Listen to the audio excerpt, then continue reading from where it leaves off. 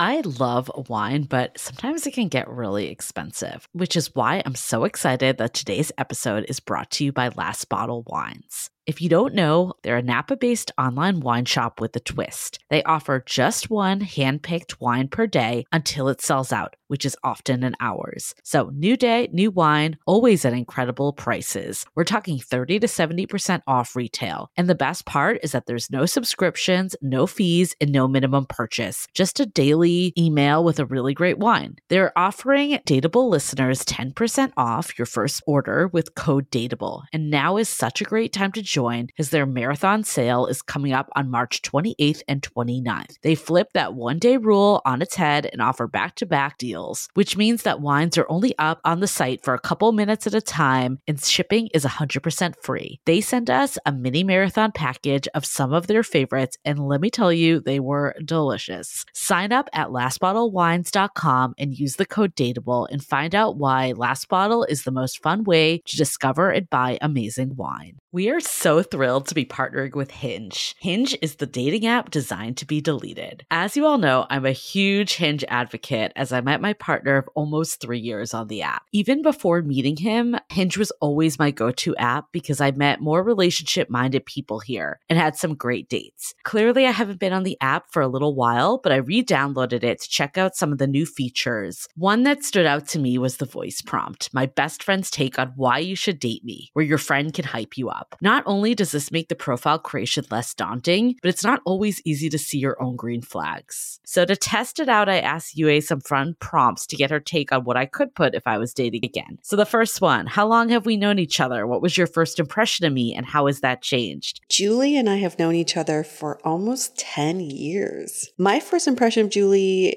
was that she's very social, but I've learned that she has a lot more depth to her beyond the social butterfly that she is. My next prompt, what do you think are my green flags? I would say she's deeply loyal. She believes in love, curious mindset, and she is fearlessly ambitious. And then last but not least, what kind of friend am I? Julie is the kind of friend who will always have your back, no matter what. Damn, that feels nice to hear. So download Hinge and try voice prompts today. Then find someone worth deleting the app for.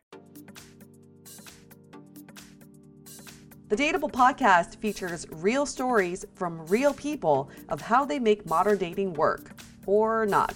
I'm your host, Yue, former dating coach turned dating insider, if you will. On each episode, you'll hear commentary from my producer, Julie Krafchick, and other surprise co-hosts. This episode of Dateable is brought to you by 500 Brunches. 500 Brunches connects like-minded people with similar interests to meet in real life over brunch. You answer a quick questionnaire about your interests and how you spend your time, and then they'll match you in small groups of 6 to 8 at a brunch spot in San Francisco.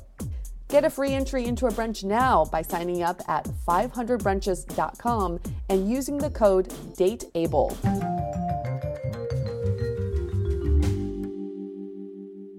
Hey everyone, welcome to another episode of Dateable, a show all about modern dating. A lot of the times on this show, we focus quite a bit on the dating phase, getting to know each other, finding someone suitable for you. But today we're going to talk about what happens after you get in a relationship with someone. And sometimes unexpected events could happen. What does commitment really mean? When you commit to someone for life, let's say, or when you commit to someone for, you think the long term, what does that really mean? So today we're going to talk about a scenario that, it's unexpected. None of us could have ever predicted it to happen. But when you're in a relationship with someone, how do you deal and cope? So I want to introduce my two guests. We have Judy and Pablo. Hey guys, if you want to say a quick hi. Hi. Hi.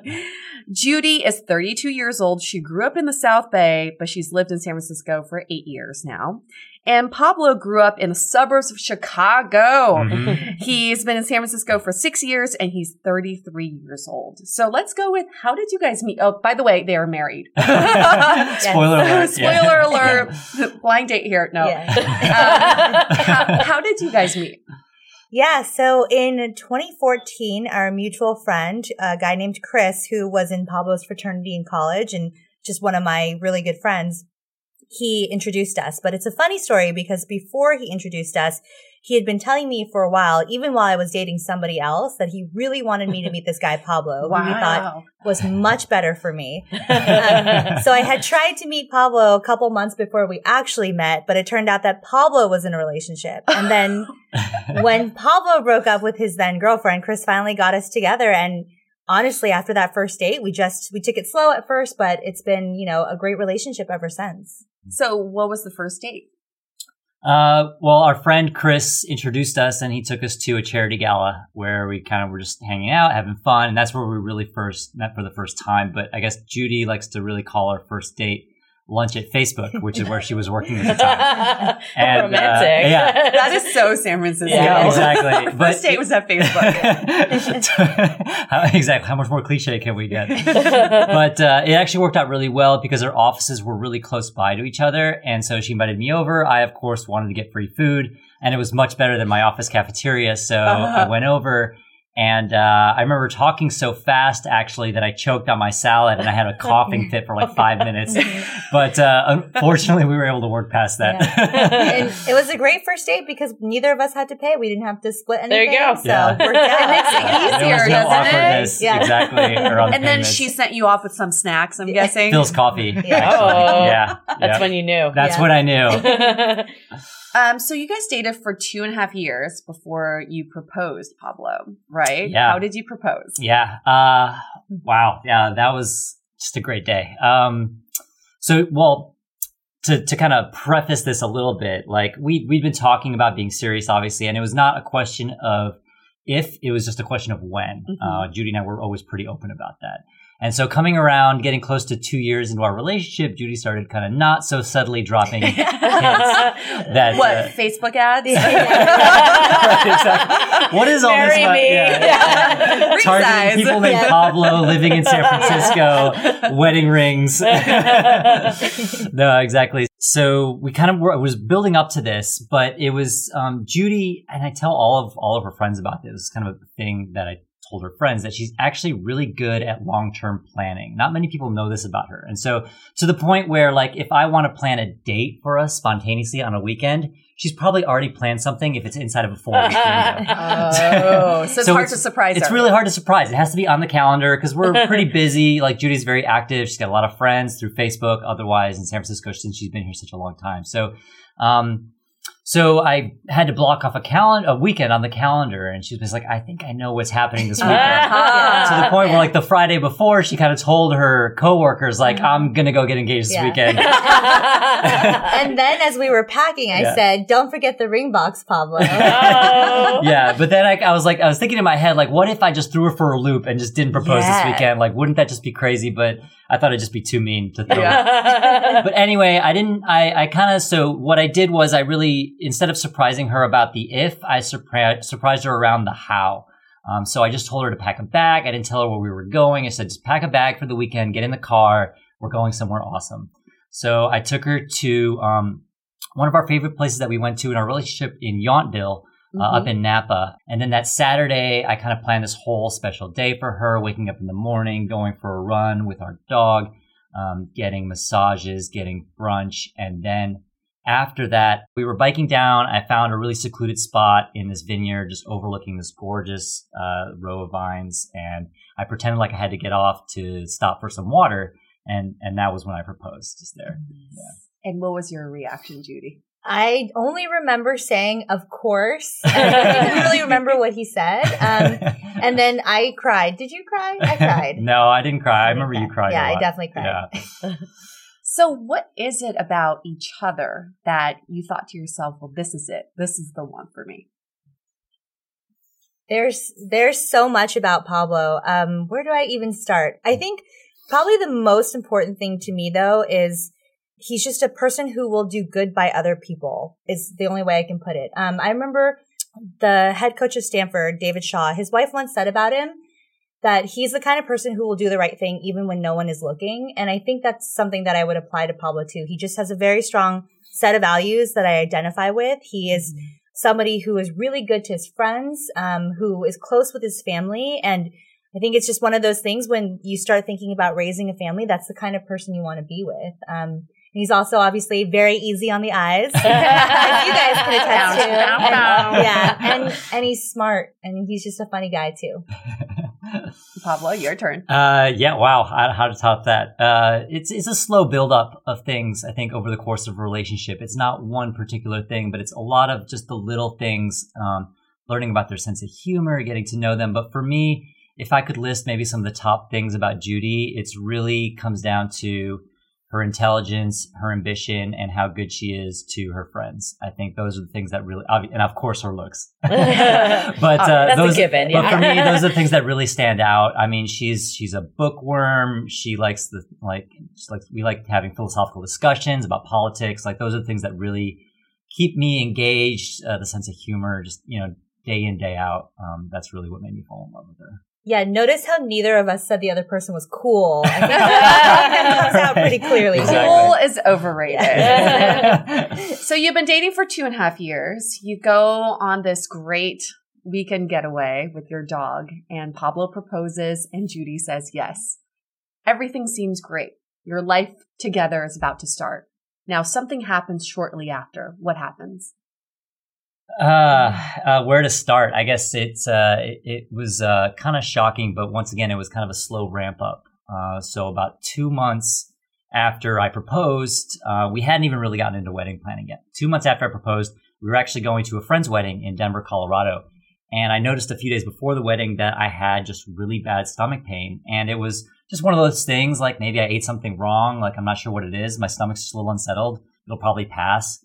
So I said, don't worry about it. I'll fly to Denver. It'll be fine. It'll pass and we'll go to this. But then the Saturday morning before the wedding, it just got really terrible. So we went to a doctor and, we ended up, long story short, we spent the whole day in the hospital. They did a scan on me. They first thought it was a kidney stone. And I said, oh, that makes sense. Like, whatever, I'll drink more water next time. No big deal. But then they said, let's just do a scan to be sure. And they did a scan and then the doctor came back and she said, oh, do you have something in your stomach? And we don't know what it is. So we need to keep you here. So we ended up missing the wedding. And then, managing through the bureaucracy of the hospital, we came home and we basically left and they didn't really know what it was. So we came back to San Francisco and decided to get a second opinion. And the doctor said, better safe than sorry. Let's get this thing out. So about 4 weeks later, we had a surgery. We got the mass out. They still didn't really know what it was, and they had to get a biopsy. And at this point, what did you guys think it was? No one had said that they even thought it would be cancer. And so we just thought he had some sort of cyst that maybe he was born with. And that once it was taken out, he would be fine. We thought the surgery was going to be the scariest thing. Okay. Yeah, it was kind of like a slow realization of bad things. And I kind of just relate it sometimes to rolling the dice and just getting a 1 every time. Every time it comes back, it's like, oh, you have pain. It's not a kidney stone. You have something in your stomach. You have something in your stomach. And then once we got it out, the doctor said, actually, it's probably not a cyst. It seemed actually a lot harder than normally cysts are. And so he thought it was something bad, but he still wasn't using the word cancer.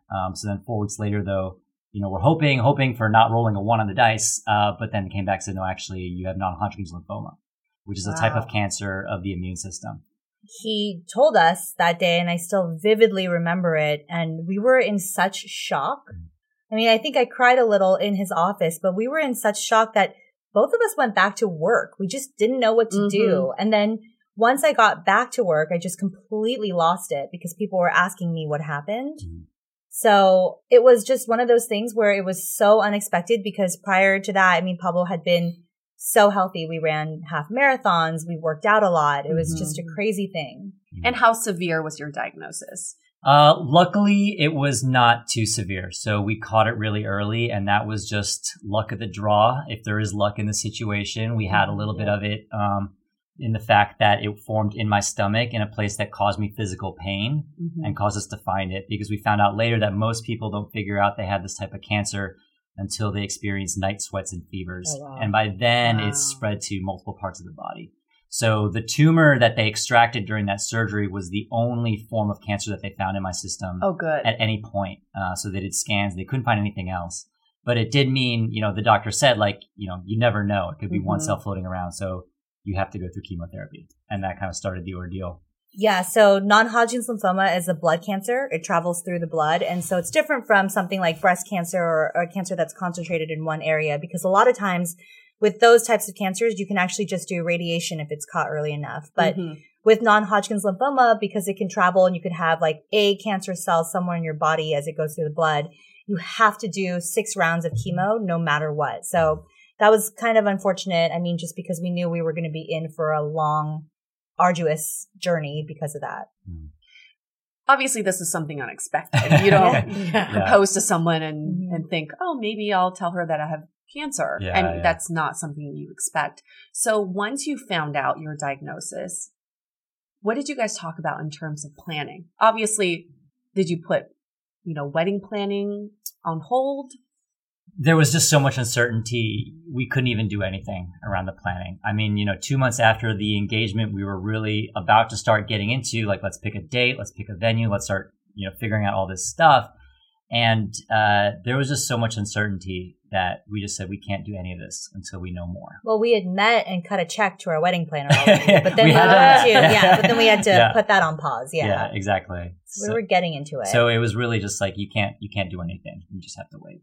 So here's an interesting statistic that I read online. I don't know what the source is, but according to this article, 50% of couples break up during cancer diagnosis. Wow. What are your thoughts about that?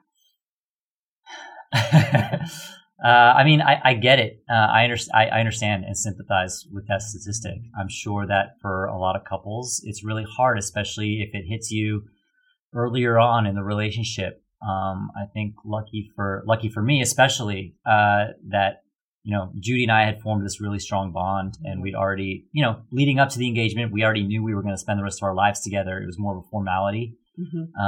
But, lucky that we'd, I don't know. I guess I would say that we'd spent so much time, working and nurturing our relationship to get it to the strength that it was at that point.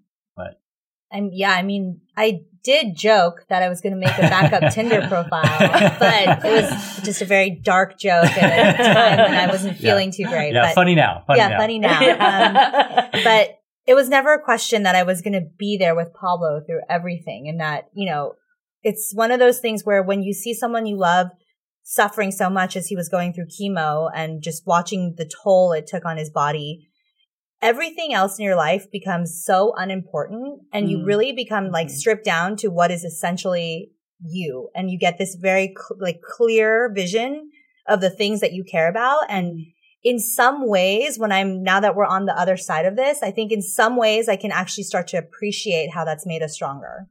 And when you say during the chemo process, now are you done with chemo? I'm done with chemo right now. Congrats. Yeah. Right. I'm still kind of in a long-term observation period, but done with chemo. Yeah. So with chemo, I mean, we've read stories of people dealing with, their significant other going through chemo. It's not a pretty scene, right? It's extremely challenging, and it's extremely, I think some people have described it as like a part of yourself is dying with your partner. Yeah. Describe what that was like. What were you seeing with what Pablo was going through? You're just watching the person you love the most in the world go through an agonizing journey. And the way that Pablo is he is so strong and so positive. I think both of us have said if it were the opposite way around, it maybe would have been harder on both of us, because Pablo is just very, very strong. The only time I really saw him cry during this whole process is when he had to call his best friends and then call his parents to tell them he had cancer. And he was crying because of how hard it would be on them. And that's just the kind of person that he is. I definitely think I suffered at least like 2 mental breakdowns during this period. I mean, I had times when I was just hysterically crying and trying to do it out of sight of Pablo. But what was the basis of these mental breakdowns? So when he started losing his hair, it was just, I can't even explain it. It was so terrible. It was just like, it's exactly how they describe in books or in movies. It started to come out in clumps, and I would just touch his head and his hair would be out. And so we went to Supercuts and just had the lady shave his head for like $10. I think it's like, that's when you're like, this is real. This is real. That's when it's real. Exactly. we had probably the worst Christmas we could ever have because, Pablo, there are like times in chemo where your immune system is so weak, you really can't go outside or do anything. And so the two of us were pretty much just home by ourselves, and we couldn't even see our family because, my nephew was sick and and Pablo couldn't be around anybody who was sick.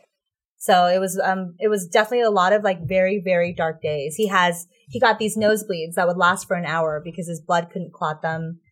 He had terrible mouth sores that put him on like a liquid only diet. He drank a lot of Soylent. Going through chemo. Yeah. It's actually a very good use very case good for chemo. That is God for Soylent. God for Soylent. Yeah. No, it was just, I mean, it was terrible. I guess I would also add from my perspective, it seemed to be stressful on Judy for ways that aren't necessarily expected. And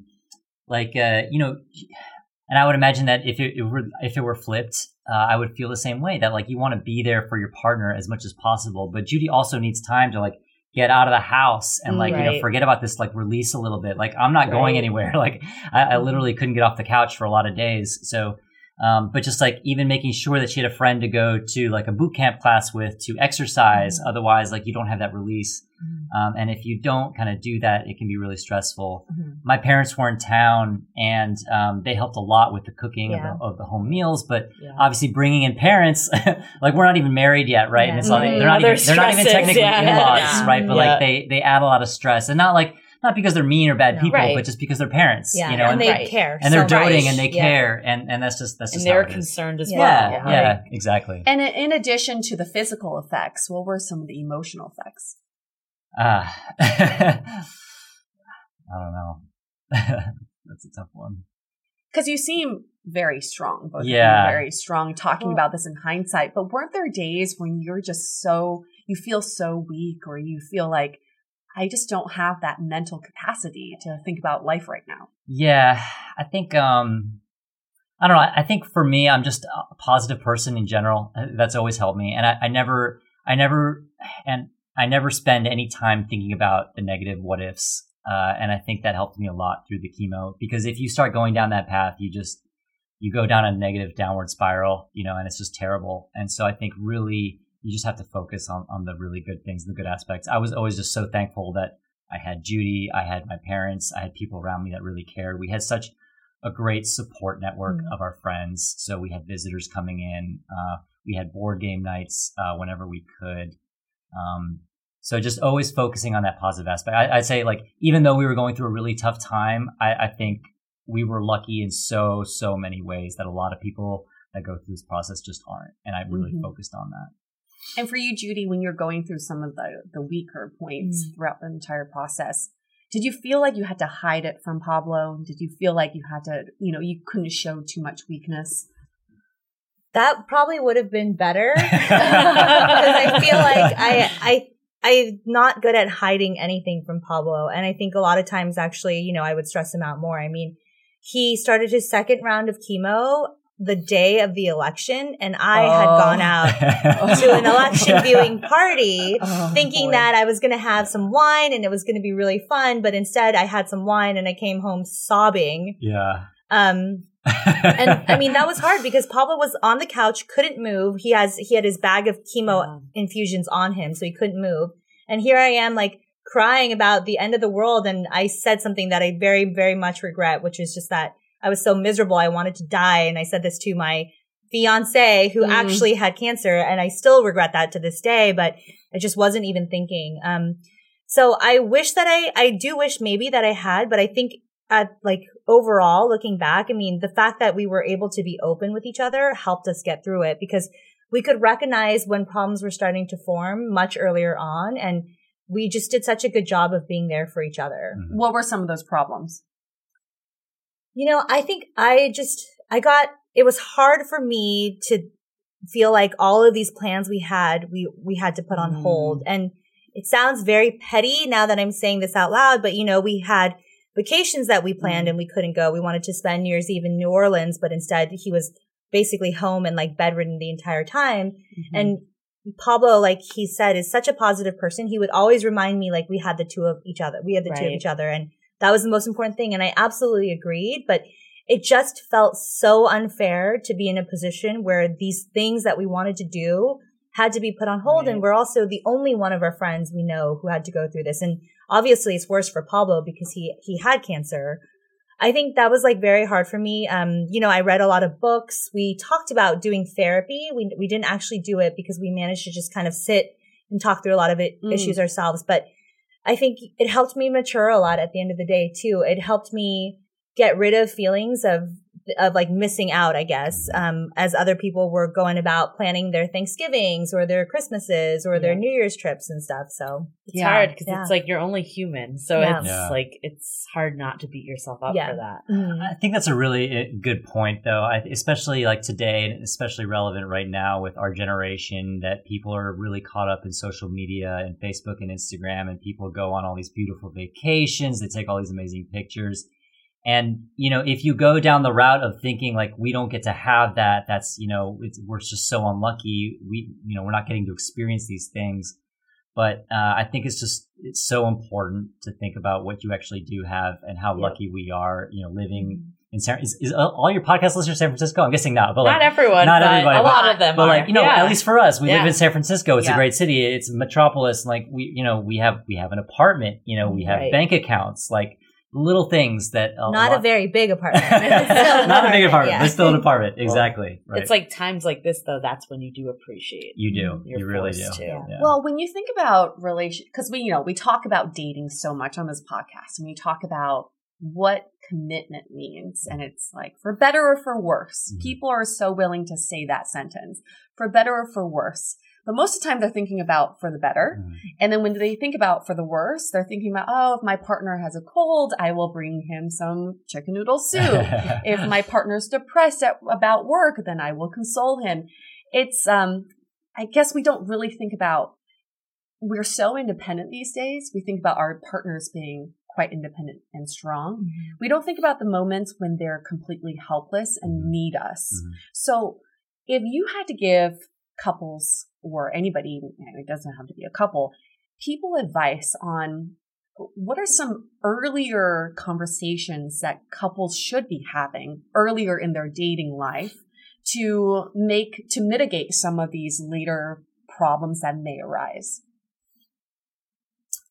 That's a great question. And we've had some conversations like this with some of our friends too. Judy still has a lot of friends in LA who are still single. So if there are any guys listening to this podcast, definitely hit Judy up. Hit Judy up. No, but I would say that I think sometimes we talk to them about this, and I think that with technology the way it is right now and how it's changed dating, that early on in a lot of relationships, if you find something wrong with your potential partner, whether it's some quirk you don't like or whatever it might be, I think there's a really low barrier right now for people to just say, okay, that's it. Like, I have this huge supply of like 50 Tinder matches. Next, like, let's do this.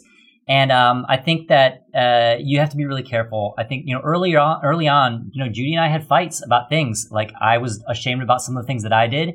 And there were definitely some things that I thought Judy could have been a much better person at. But we talked through it. We worked through it because ultimately we really understood that deep down, the goodness in each other. And I think that it's really important to work through those issues so that eventually you can deeply empathize with your partner, and not to the point where like, oh, you're sick, I'll do the check, I'll go online. Like, this is the things I'm supposed to do when you're sick. I'll bring you chicken noodle soup. But it's like, no, like Judy's sick. She actually really likes clam chowder. I'm going to get her some clam chowder. Yeah. Like, what are the things that she really likes? Like macaroons, like really put yourself in that person's shoes. And I think that's one of the big differences. Yeah. And I also would say, relationships are work. They're a lot of fun. And even early on when you're still like in this very honeymoon phase and there's butterflies, but even then there's still work. You have to make time for the other person, and you have to be able to say sometimes, maybe this isn't something that I want to do, but I will do it because it's important for that other person. And it can't be as like me centric anymore if you really are trying to make space for somebody else in your life. I think Pablo and I both just did a really good job of that. I'm going to tell a funny story about Pablo now. Yeah. So when we first started dating, once I was using his computer and there was this folder that just said Judy. And I was like, what is this? In that folder, he had taken notes of things that he knew I liked, conversations that we'd been having. And he would save it all in so that he knew if he had to plan to this dinner. day, I thought that was still a secret. Not anymore. It's on a podcast. Oh my God. Okay. But like if he was planning a dinner or a trip or buying me a gift, he had things that he knew I liked. Like he knew what my favorite flower was and stuff like that. Which I just feel like peonies. Yeah. There you go. Yeah. It just, I think, for if there's things that don't come naturally to you, putting that kind of work and showing that you really care about the other person is so, so important. And I think maybe as a good example of some of the things that maybe you work through early on in relationships, because obviously right now we love each other so much and everything we've been through our relationship's really strong. But I couldn't tell it all. Yeah. So, but like early on there were a lot of things, and there was some friction. Like for example, Judy loves to communicate all the time, and like I was working a consulting gig. I was billing by the hour. It was really important for me to be focused at work, but she was texting me like nonstop at work. And I was like, I don't have time for this. And then she would get mad if I didn't text her within a few hours. Like, I'm busy. I need to focus at work. And like, that was like one example, I think. Yeah. But I learned to be more open about communicating because I definitely could have been better. And I think she learned to scale it back a little bit. Mm-hmm. And so I think we compromised. Mm-hmm. What was one thing that each of you did to support that was really like instrumental during this time? Like if there's anything that stood out to you to support, so what do you mean? During your whole cancer period. Well, I mean, for me, I would just say, looking back on the experience and how much Pablo was suffering, I think one of the conversations we had early on that was hard was that I just didn't feel like Pablo was giving me enough to do in some ways. Like he was acting like he could do everything on his own. And I was getting very frustrated because I was like, we're going through this together. I am your partner. You need to tell me what you need. And then it kind of finally just came out where he was like, I want you to live a normal life. I want you to have as normal of a life as possible. So I don't want you to feel like I don't want you to feel like you have to do anything. And I don't want to be a burden. Wow. And I started crying because I was like, I never want you to feel like I would think that you're a burden. But I think that was helpful because for me, it was this moment of Pablo's doing all of this for me. He isn't blocking me out for his sake. He's doing it to save me. And so I was like, that's not what I want. I will be here as much as you need me to be here. And I think that was like a good start to making sure that I was fully supporting him however he needed. Mm-hmm. And I guess the flip side of that coin is for me being more open about what my needs are, like whatever it is. I need a prescription filled. I need, I'm out of Gatorades. I could really use some Gatorades. Can you run to the store? Rather than just like, oh, we'll Instacart this because it's more convenient for everybody. Like she wanted to be helpful and I had to recognize that. And that's important, right? To talk about, I want to be here for you. And you're kind of thinking, well, live your life. I don't want to be a burden. I don't want this to be a resentful. But you're seeing it as pushing it away. Yeah, exactly. Did you guys have any really hard conversations during this period? Like, for example, was the topic of death ever brought up? No. I mean, I would say I don't think we ever really seriously talked about it. Mostly because, like I said, I didn't want to, and it's just you can't think about that. Yeah. But I don't know. Yeah, I mean, our doctor at every stage really felt like this is something Pablo was going to be able to survive. I mean, the odds of the survival rate for non-Hodgkin's lymphoma, if you're under 65, is actually pretty good, especially when you catch it early. We also had friends that we were connected to who'd gone through this and were fine. They ended up having, children and families and stuff. So it was something we really just pushed out of our heads. I do remember crying about it once, just thinking about what would happen if you did die. But it was one of those things where we wanted to fight this as positively as possible, and thinking about that just wouldn't have helped anything. When did the wedding planning get back into the schedule rotation? Once Judy had figured out when my hair was going to go back by, that's what we planned our wedding day around, basically. So Pablo finished chemo mid-February, and we actually were visiting venues by early March. Oh, wow. Yeah. You get it done. Yeah, we got right back on that horse. So how do you think this hardship changed your relationship? Is it too cliche to say that it made us stronger? I think I don't think No, it's I don't think it is. Yeah. I mean, But in what way? Yeah. I think we are probably one of the couples we know that communicate the best. We just, after everything we've gone through, it is hard for us to ever argue to a point where one of us yells at the other. I mean, we don't do that really at all. And I think we've recognized that when you're fighting about something, when you have a disagreement, it isn't about winning. It's about working through it together. And sometimes that just means compromise. That means nobody is right, nobody is wrong, but you have to actually just come to an agreement on something. I would also add to that. I think that in any relationship, it's important to be vulnerable in front of your partner. And I mean, there's obviously various degrees of that, right? Going through chemo and like inching towards, death is one, is pretty scary and like almost the ultimate vulnerability. And as a man, you don't want to be that way. You want to always be the strong one, the supportive one, the one who's caring for the other. But for me, like opening up in that way and knowing that it's okay, really just obviously just made it incredibly strong, our bond. Yeah, kind of what you just said, like that Judy actually wanted you to let her be she there. still loved me after all that. Yeah. She wanted to be there. So, Right. yeah. So in addition to your incredible communication skills, which, by the way, is this something you already had before meeting each other, or was this something you both worked on? I would say in every relationship prior to being with Pablo, I was always the kind of person who would argue until I exhausted the other person. I used to joke, like with my ex, I could be like, the sky is not blue. And he would try to say the sky is blue, but then I would just continue to talk until he finally would just give up and agree with me. And I hope he's not listening, but I think part of it was because I was I was a lot smarter than he was. And also probably a lot more stubborn, which is a bad quality. But with Pablo, I found very, very quickly that he's somebody who is very smart, very logical, incredibly rational, and would always be able to kind of push back and keep me in line. And I think that's a really great quality to have because you want to feel like you're talking to an equal. I'm an engineer, so I don't really have good talking skills.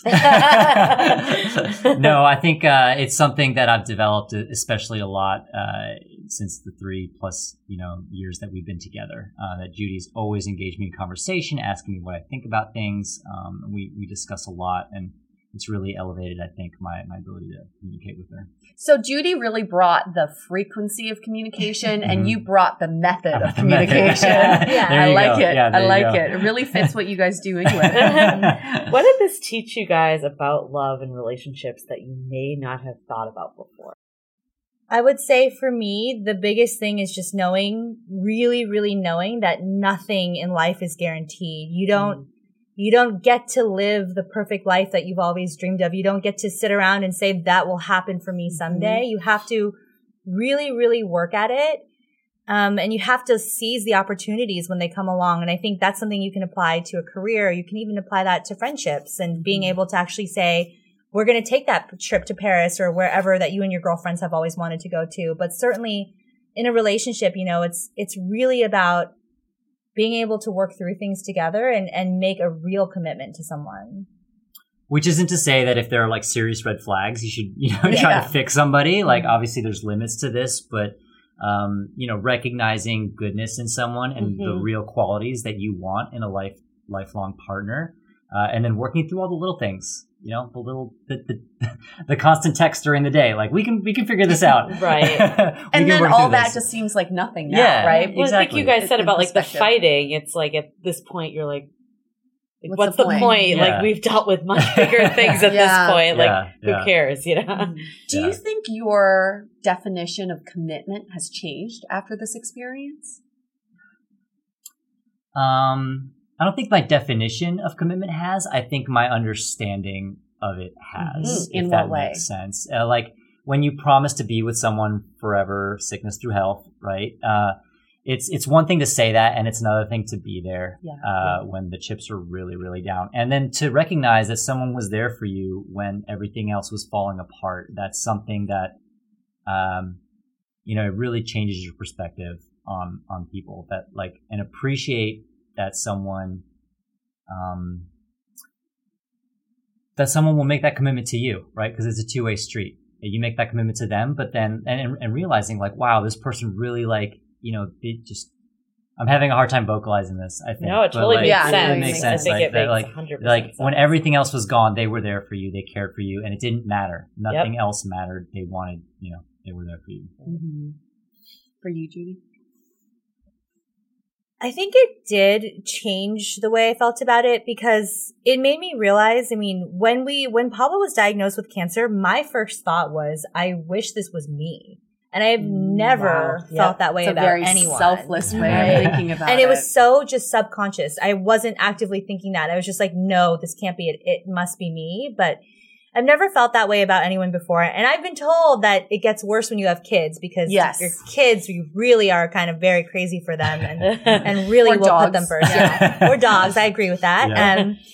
So that was eye-opening for me because it was really scary. It was like terrifying to know that if I lost this person, and I mean, even now I still think about that. If I lose Pablo, I don't know like how I would recover from that. And obviously people have lost their significant others and done so, but like I don't see a path forward where I do recover from something like that. And so that to me is really like just a sign that what we have is very real. And I don't know, I'm so happy about that.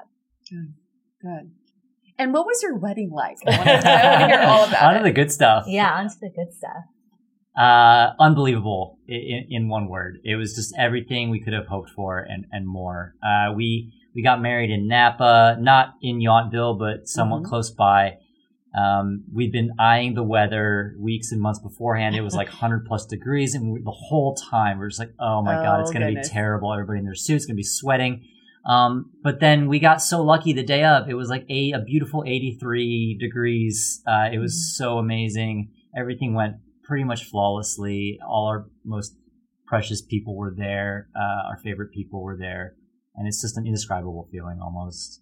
It is what everyone says about their wedding day. It really is the best day of your life because you see everyone you love, all your friends and family, and they're there for you to celebrate you. And that just really doesn't happen ever besides that. So yeah, the up to the wedding, maybe early on in the planning stages, Judy, I was kind of neutral, but Judy was kind of going back and forth. Like, should we even have a big wedding? Why don't we just have a little small one with our close friends? Like, I don't want to have a big wedding, but what really tipped it for us when we talked about it was, when else are you going to have a time in your life when all your favorite people are together in one place celebrating you? Yeah. And it's really, like there's really no other time. And that's what made us do it. And it was all worth it. It was all worth it. Oh, and we recently found out that our wedding venue, Calistoga Ranch, is actually okay. Oh, good. I was just going to ask that. Yeah. We are happy about that. We're obviously devastated for everyone who lost homes and everything that happened there. But, that to us was a good sign.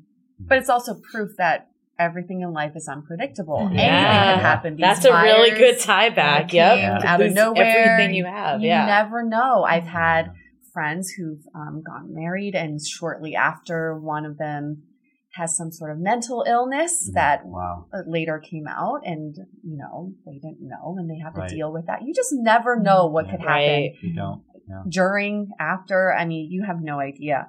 But let's go into some takeaways. Yeah, I wanted to go through some takeaways because I feel like if you can get through this as a couple, you can pretty much get through everything. So what were some of the resources that you found really helpful to get you through this hard time? And you talked about, having your family there. You talked about communication skills. Anything else? Books you mentioned. Mm-hmm. Oh, what books? Yeah. Well, I read When Breath Becomes Air, which is by Paul Kalanithi. I might be pronouncing that last name wrong. I read a lot of depressing books about cancer while Pablo was going through this, and I could totally see for a lot of people how that would not be helpful. But I think for me, one of the most comforting things was just knowing that I was not the only person going through this. And so that actually made me feel better because it made me feel like, oh, I'm not this unique snowflake where I'm dealing with this thing no one has ever been through. But it's like all of these people have been through it. Some of them have had worse outcomes where the person did die and they've managed to live and survive, and glean experiences from that. So I read a lot of books. I also, honestly, I Googled a lot. I was just like, how do you take care of someone with cancer and things like that? And there are actually, there are good resources online.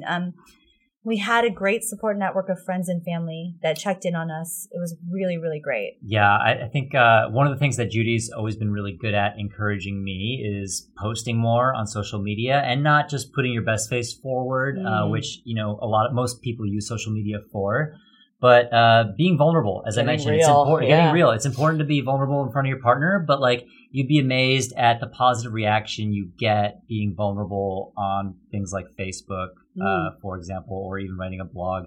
And when I first got diagnosed, I posted, and that's where actually a lot of our support network came from, to be honest. People reaching out saying like, people that you didn't even know about, talking about the issues that they were dealing with. Yeah. And that really helps you recognize that everybody's fighting their own battles, that you're not alone. That is a really good point. Yeah. And that, people are there to support you. Like, what's the point of having 1,000 friends on Facebook if one of them's not going to like bake really you a cookie good point. Yeah. when you're going through chemo, right? Like, and it's the little things. And I think on top of that, also finding your stress outlets is also really important.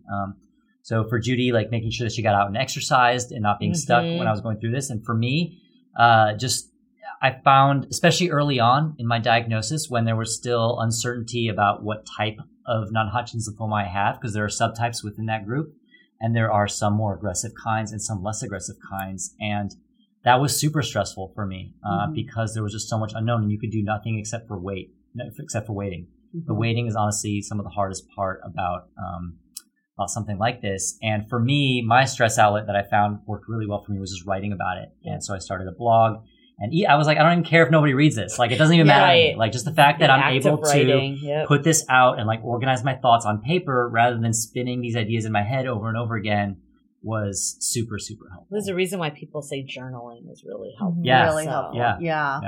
And you said at some point you were considering therapy. What made you consider that as an option? It was just, at some point I took some time off of work, and Pablo was really, there are periods of chemo. It's 3 weeks for every round, and he was going through 6 rounds of it. Wow. And, there's a week, the second week is really, really bad, where you really can't even leave the house because your immune system is so weak and compromised that you have to eat only home cooked meals, and you can't eat anything that's like raw, and and then Pablo is also very, very weak because his immune system is depleted. And so, I felt like an obligation and I wanted to stay with him during this time. And so I took time off from work and was with him. But I think it was hard for us because we were both in this situation where there was not really much we could do. Pablo couldn't do anything. He felt so weak and so tired. I mean, he was having trouble going from the bed to the couch, which is like a 20 feet walk, 20 feet from each other. And I couldn't do anything because I couldn't take the pain away. I couldn't share the pain. I was just watching the person I love be so incredibly helpless. And I think that really hurt our ability to communicate at some points. I mean, we kind of both just broke down, and without either of us being able to support the other, it was really, really hard because we were both so just in kind of like very sad places. And so we started talking about going to therapy, and we looked at people who would be like this kind of like disease, like, suffering type of therapists. But ultimately, when we thought about it, we were like, I think we can just work through this. If the two of us just talk, then we'll try to work through this. And that was something that we said to each other was, let's do our best to work through this. But if we still feel like we're not going anywhere, then we will go and make an appointment. Did you look into support groups at all? Not really. No. I would say no, just because through our network, we actually had people that one person, for example, had literally gone through non-Hodgkin's lymphoma treatment maybe just a few months before me. And so I was talking to him, talking to other people who were researchers studying NHL. And so we kind of had our own little internal support group, which didn't require us to go to like maybe meetings. Which was really helpful. Yeah. I find that a lot of times, you can go down this internet rabbit hole of finding information and you're like, oh my gosh, this is worse than I thought. The doctors actually tell you not to do it. So they recommend that you speak to other people who've gone through it before. And I think that applies to everything in life. It's better to hear from someone who's been through it versus going on the internet and just trying to find everything you possibly can, right? Because you would freak yourself out. You don't know what they're going through exactly. It may or may not be the same thing. Yep. Yeah, let's get through some takeaways. I think we talked about some of them. But for me, commitment is this word that we've been trying to explore this season on Dateable. What does that mean? Because I think even something lighter of an issue would be, like you were saying, when it comes to dating, people are disposable. So you kind of swipe them away if there's like one deal breaker or one red flag and you move on to the next person. What does commitment really mean to you, the listeners, right? Because everybody has their own definition. And I guess to me, listening to the story and listening to what you guys have been through, commitment is about putting yourself second to your partner, being selfless, and knowing that you're in the situation together, being part of a team, all the cliches you could talk about, but owning those words. You know, people say them so easily, but what does it mean to be on the same page and the same team as your partner? And what does it mean to say, I would rather this happen to me than my partner? I mean, that's really compelling for you to say and very selfless for you to say too. So I think we need to think about commitment. How committed are you to someone, to put yourself second to them, to think about them, to be thoughtful about what their needs are, and also to keep track of the things that they like. And maybe it's not, you know, in digital form or you're not writing them down, but a mental record of what your partner wants. To me, that's called investing in your partner. And the more you invest in your partner, the more you feel compelled to be committed to them, right? It's with anything in life. The more time you spend on them, the more you're committed. So having that record of everything Judy likes. Now, do you have some sort of mental record of what he likes? She's smart, so she doesn't have to write it down. I remember it. She just remembers it. I mean, I think the other side of it is like the importance of having that partner that will support you. Like, Judy, you could have been like, this is too much for me. I'm going to go party with my girlfriends. But that wasn't who you were. And this was obviously, you were committed to it. But having that person, like you said, one of the things is actually letting them help you. And I think that was a huge part of it. Yeah. Being vulnerable. Yeah. You know, that's huge in any partnership.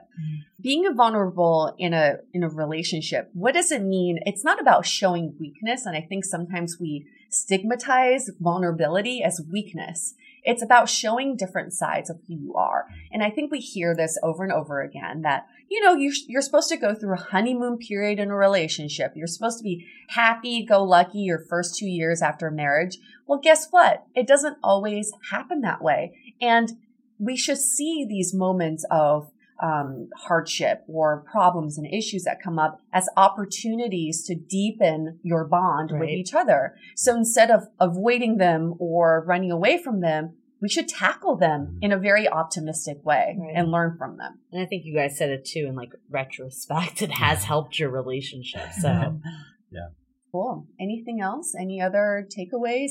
Anything that you can offer to our listeners who may be going through similar situations? I just have to say this again. Doesn't this put everything in perspective for everybody listening right now? That's a takeaway in itself. Yeah. That, like the guy that didn't text me back in, 2 days. Forget it. Who cares? Right? Right.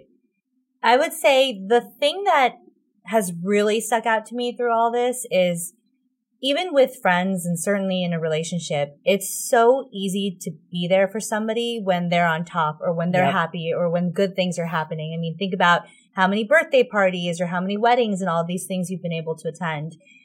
It is so, so important to be there for the people you love when things are not going well and to just show up and be present. And I think those are the kinds of friendships that we won't forget now that we've been through something like this. And we certainly won't forget that of each other. But I try to make an extra effort now if I see somebody who's, posting on Facebook and is suffering or texting me something, like those are the people that I feel like I make an extra effort to say, hey, I'm here and I care and I will always be here if you need me. That's a really good point because it doesn't have to be something necessarily devastating or earth-shattering. It could just be like, I'm not having a good day. I'm going to be there for you. Yeah. I want to listen. I will listen to you. And I think that, I was super lucky to have Judy going through this, but I think that a lot of the, lessons that we took away from it don't necessarily have to apply to, your partner in life.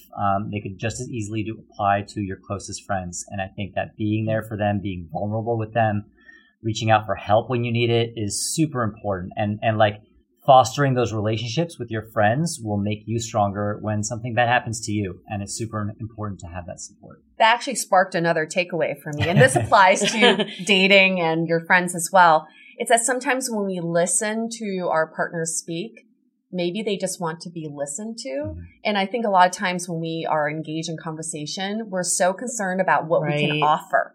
Right? It's like that first date. I got to one up this person. I got to offer something interesting and impressive.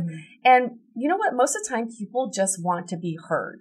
Right. I'm having a bad day. I don't need you to offer me any advice on how to make my day better. I just want to be heard. So I think that's one thing we can really take into our lives. And I think a lot of people sometimes, like, especially with like something like cancer, they're like, I don't know what to say. I don't know what the right thing to do. So I'm just not going to be there. Yeah. And I know there's a lot of people that do think that Avoid, way. yeah. And it's like what we're saying, just listen. Like, you don't have to know how it feels because you're not going to know how it feels. So it's like, instead of like trying to fix it for them, just listen. Perfect. And listeners at home, we're listening to you too. I think it's so important to know that you're never alone in what you're going through. Someone else has been through it. Someone else can offer their support and advice. So tell us what you're going through. And chances are we can offer some sort of support through our community and our network and show you that we're all going through similar battles together. So tell us your stories. Ask us your questions. Tell us the conundrums that you're going through. No problem is ever too small. And you can do that by contacting us through email or through our website. And last but not least, Stay dateable. Your action item for this week is to exercise more active listening. Being a good listener means exactly that, to listen. But we don't always do that. There are two common ways that tend to ruin the experience of listening. One is you offer unsolicited advice. Sometimes the person who's speaking isn't seeking advice. Maybe they just want to vent. Second is that you relate it back to yourself. It's natural to want to show empathy and say things like, I know exactly what you're going through because I went through a similar thing myself. But that actually undermines the speaker. The fact is, no two experiences are exactly alike. The person talking wants to have their experience validated. So next time someone's talking, just listen, digest, and then ask, what would you like from me? Do you want advice? Do you want me to share a similar experience? Or do you just want me to listen to you vent? If you didn't know already, in our off season, we launched a premium series called the Why Series, where we dissect, analyze, and offer solutions to some of the most common dating conundrums. We've had some great feedback on how actionable these episodes are, so check it out on our website under the tab Why Series. Or you can now buy directly from iTunes Music. The most efficient way to meet new people is a combination of online and offline. 500 Brunches has your offline covered. Connect over brunch with new friends. Come alone or bring a buddy. There is always a table full of friendly faces, mimosas, and eggs Benedict. Sign up at 500brunches.com and use the code DATEABLE for a free entry.